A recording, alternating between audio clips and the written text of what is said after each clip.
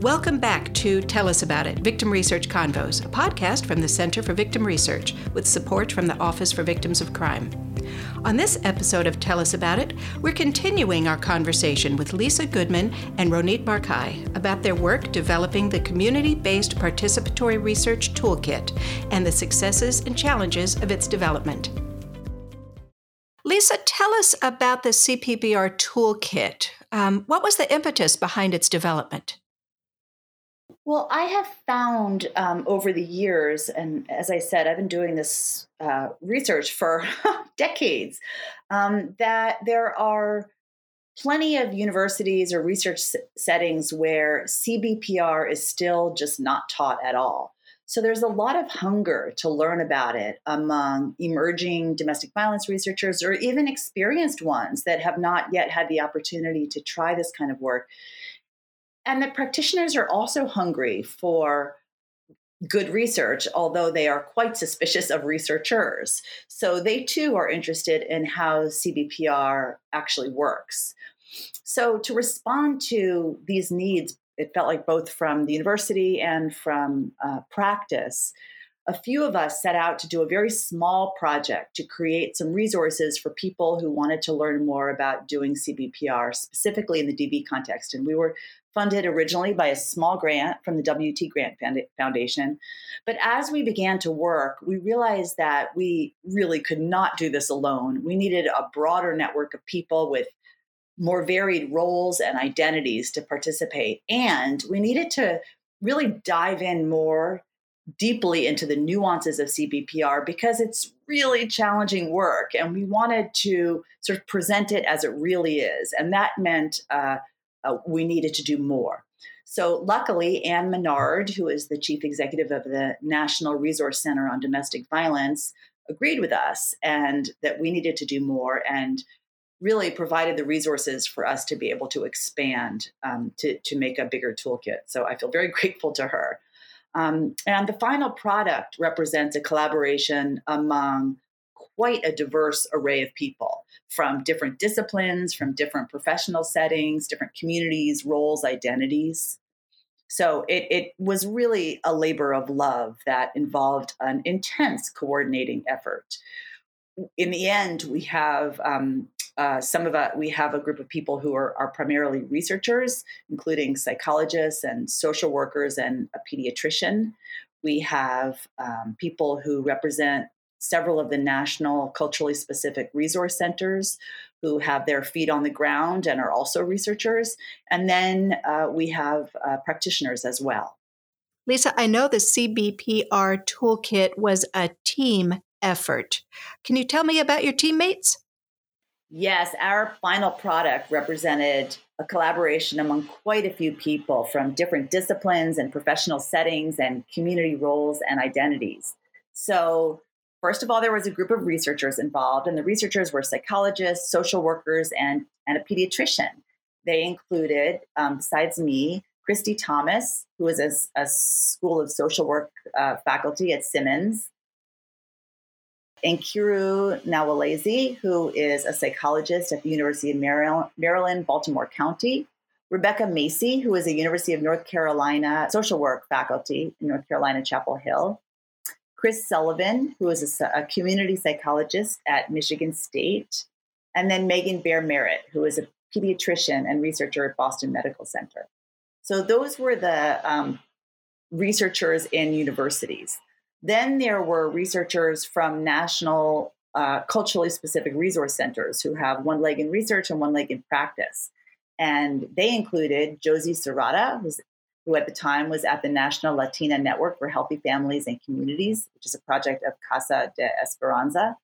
There was Carrie Lippy at the National LGBTQ Institute on Intimate Partner Violence, and Susan Ganbarpour, who was at the Asian Pacific Institute on Gender-Based Violence. And then beyond all those people, we had a bunch of people that we interviewed who were part of the toolkit based on little video clips that we did of them. So beyond the lead authors that I just named, we also have video clips based on interviews with Ronit Barkai from Transition House, Deborah Heimel from Reach Beyond Domestic Violence, Deborah Collins-Gooseby from Casa Myrna, and she's now at Brookview House.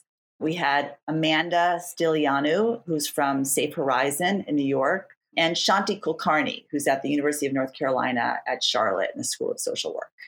So it was quite a crew and quite a process to organize us into creating this toolkit. And I want to give a special shout out to Christy Thomas, who was really in charge of organizing the video clip project, which was another huge event unto itself. So that was our team. That's wonderful. Great to have all of those perspectives so that you can be sure that the CPBR is really going to have the maximum reach and usefulness. What can people find in this toolkit? How does it help researchers enter into the world of CPBR? Yeah, the toolkit, well, first of all, the toolkit is available online at cbprtoolkit.org. And the whole thing is quite accessible. It's got text and tons of video clips and personal anecdotes and some student first-person accounts of finding CBPR. It's got exercises for readers to sort of consider whether they are ready to do CBPR and how they might get started. As I said, it's all designed to go beyond the hype to present a really nuanced picture of CBPR. And what is we wanted to kind of present what is beautiful about it and also what is challenging about it, and how experienced CBPR practitioners have managed some of these challenges. So in terms of specific content, it's organized into sections. So the first big section explores the historical roots and current ways of thinking about CBPR generally, and also then CBPR in the DV context specifically.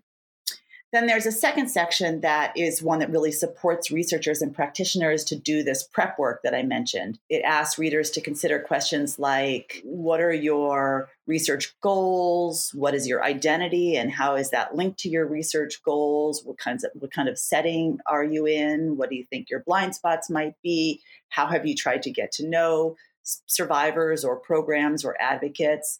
And it provides a range of strategies for getting to know a community, entering into it with humility, how to build trust, how to ensure that the partnership is built on the right foundation.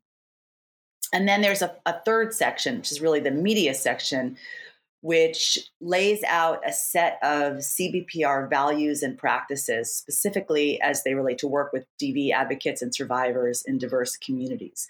So it lists several different core CBPR values, and then a set of strategies for achieving them in the particular context of domestic violence. This part includes tons of examples and, practical resources. And as the many people involved in this toolkit, we all sort of brainstorm little anecdotes for each of these sections, and they're all included as well as sort of lessons learned. Why was incorporating practitioners so important to this work? Ronit gave an example earlier about working with practitioners to make sure that the language was right, and I assume that's one of the examples. Your primary focus is to educate researchers and bring them into this world, and so tell me about the importance of including practitioners as this toolkit was developed. Yes, I think that's a very important question. And first of all, we really did want to also include practitioners as audience, because so many practitioners have learned about our work in Boston and have written to me and asked me the question, how do I know whether I can trust a researcher who wants to work with me or wants to collect data from our setting? What's the litmus test? And so this toolkit was really written for practitioners as well as for researchers. Like, this is what it looks like. When people say they want to partner with you, do they mean this or do they mean something else? Because if you want to be doing CBPR, this is what it should look like. So it really was meant for practitioners as well. But, I think the bottom line is that it would have been hypocritical for a bunch of academics to develop a toolkit on CBPR without partnering with those whose feet are more planted on the ground, who have deep knowledge, and who are the very community members CBPR researchers should be partnering with. We wanted to kind of reflect a CBPR process even in the creation of the toolkit. And Ranit, what was your experience in helping to develop the toolkit from the practitioner's perspective? I mean, from developing the toolkit to even being a member of the group and in forming research and being part of research that's ongoing, for me, it's very important. I think for us, we feel many times that there are trends happening on the ground or real struggles happening on the ground that researchers will never know unless they really honestly and sincerely connect with us and with our clients. You know, you could sit in your office or you could sit in a classroom and teach domestic violence or explain domestic violence or research it. And I've been to conferences too where things that are described are just not what is happening to our population, sometimes even dangerous things, as assuming sometimes that maybe I shouldn't even go to it, but I've heard different theories that in many ways even threaten the way that people will look at domestic violence and doubt the voices of our survivors, that will think that they're just as dangerous as their perpetrators, and that domestic violence is maybe one way and not the other. So for me, research has to come and look at really the real picture. Otherwise, there's a real danger to research being disconnected from what's happening. And if you don't talk to practitioners, if you don't talk to the actual survivors, you can form all kinds of theories that are not true. And in some cases, we're talking about people's lives that could really feed even how laws are formed and courts rule, and how police looks at domestic violence, how society looks at domestic violence, how the media does. Research has a lot of power. And it scares us when people are coming out with theories and research that is disconnected and sometimes completely untrue from what's happening on the ground. So for us to be part of this is essential, and we're really happy that we found this true partnership through, I call it DV-PERC, but through the community-based research group. Have you all heard about the uptake of the CPBR toolkit? Are you hearing any stories about who's using it and how? I do get emails periodically letting me know that people are using it in their classrooms, or that I actually got an email saying that she realized that CBPR is really not for her, and thanks for saving her a great deal of time, because, I think, which was really one of my favorite emails, because it really is, it's not easy work, although I think it's by far the most rewarding kind of research I've done. So I have gotten notice that people are using it in the academy and in decision making, and I've heard less from practitioners about their use of it. So I don't know. I think that I'm appreciative of this podcast, because I think that the word has not really gotten out among practitioners quite as much that this is available to them.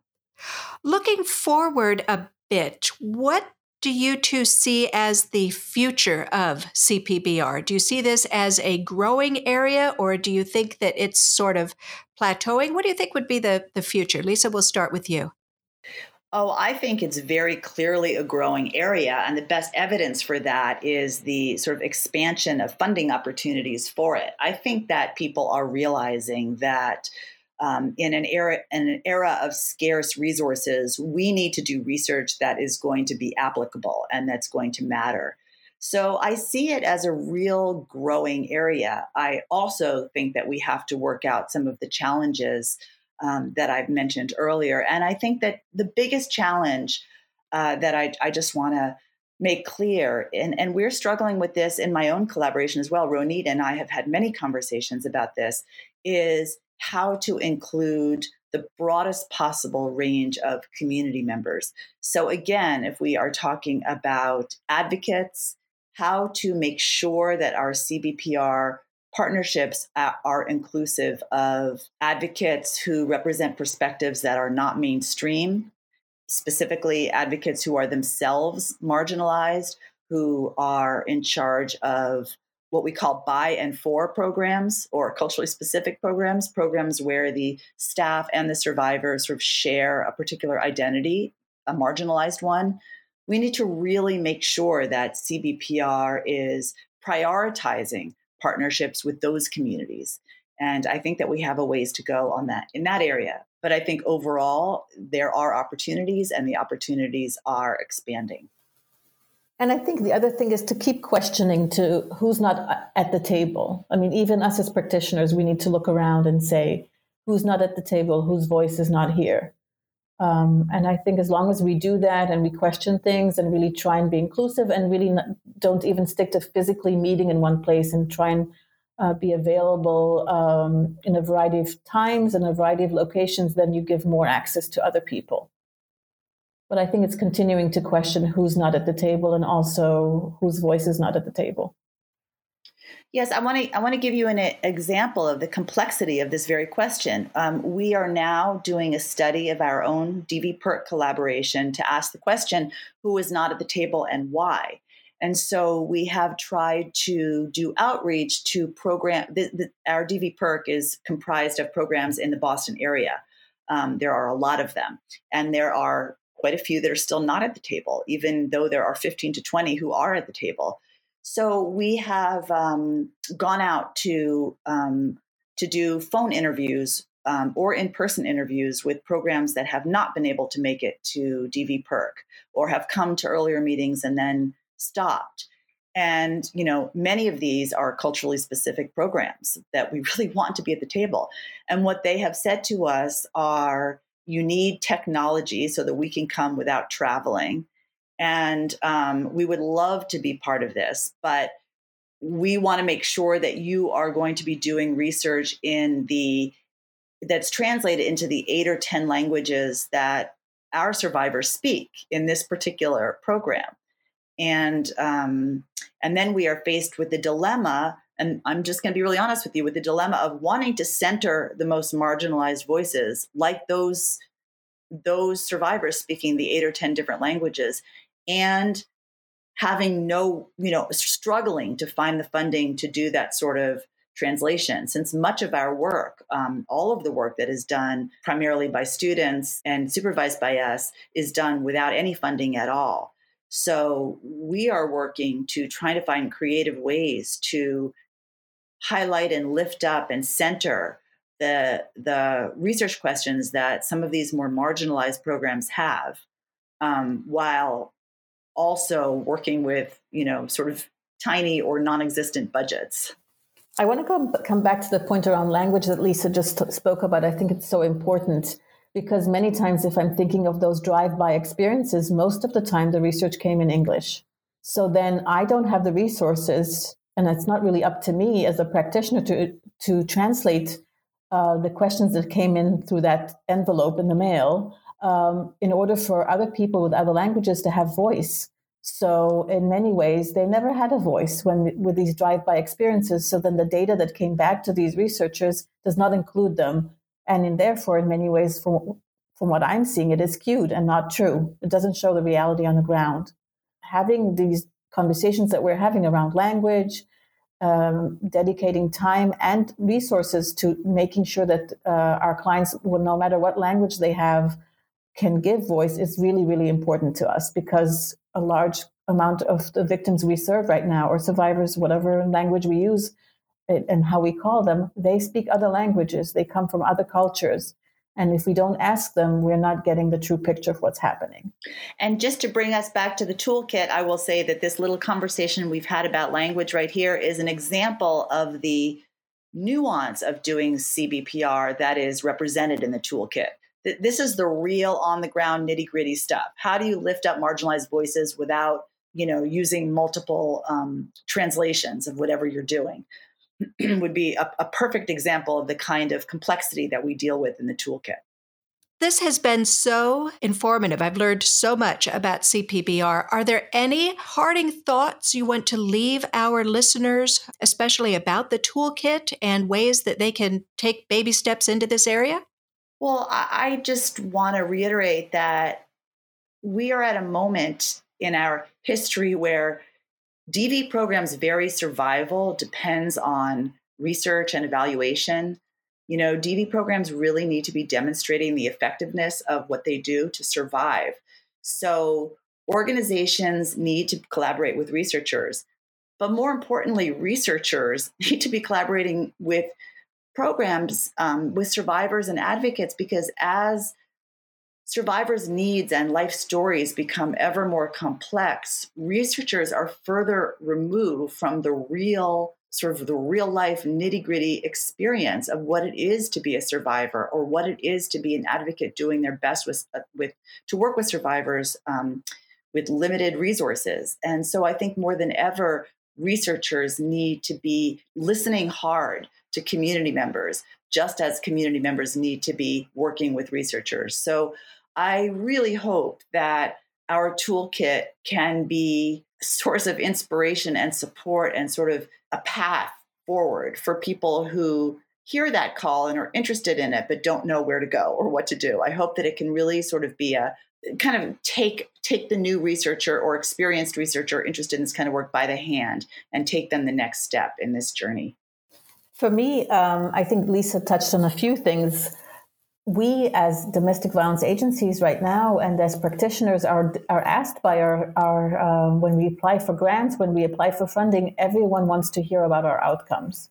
This is not the work that existed 40 and 30 years ago where we were just on the ground putting out fires. In many ways, we rely on data to show our efficacy and otherwise will not be funded. So this is about our survival and about us being able to continue to have our doors open. And I think my message to practitioners, if they are listening to this, is to say to not be afraid of forming relationships with researchers, and that it is essential that we do, because it is very dangerous when researchers are working in isolation and are coming out with theories, as, for example, the gender symmetry theory, that can be really dangerous and can change the way that people perceive and look at domestic violence. So I think it is our duty to be part of this, because people need to hear the voice of our work and of the people we serve. I think it's just something that we all need to find time to do, although in many ways it's so difficult to sort of leave your work and to feed data and to sort of collaborate. But it's something I think we all need to pay attention to. Well, I want to thank you both so much for sharing your work with us today. I think that so many of the listeners and myself are going to go straight to the toolkit online and start looking around and digging in. So thank you. Thank you so much for this opportunity. I hope you all will take a look and email me and let me know what you think. Yeah, thank you so much for inviting me to be part of this. We hope you enjoyed this episode of Tell Us About It. If there are research or practice experts you'd like us to interview, or research tools you'd like us to feature on this podcast, email us at podcasts@victimresearch.org. Tell Us About It is a production of the Center for Victim Research, funded by the Office for Victims of Crime's Vision 21 initiative through Cooperative Agreement Number 2016-XV-GX-K006. The Office for Victims of Crime is part of the U.S. Department of Justice's Office of Justice Programs. However, the points of view and opinions discussed on this podcast are those of the host and expert contributors and do not necessarily represent the official position or policies of the U.S. Department of Justice.